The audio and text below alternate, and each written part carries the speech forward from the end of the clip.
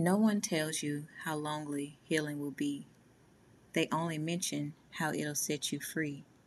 But no one really talks about the pain of no longer doing things the same. The things no good will flood your brain. That dopamine it has learned to sustain. But you refrain and pace the floor in abhor of your habits. Ceaselessly attempting to grab it, bubble baths, chocolate treats, and musical beats won't soothe these pains because you must go deep, well beyond the surface to defeat the loneliness. Nothing else will do. The answer here is you, in your truest form. I know it's out the norm you've conformed for so long. I won't even say hold strong, for that isn't sustainable. I'll say hold true.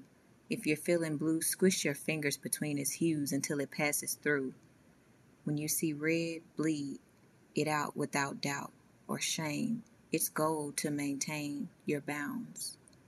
In the lonely, I found me, subsequently bidding lonely farewell, a magical spell on this blue moon.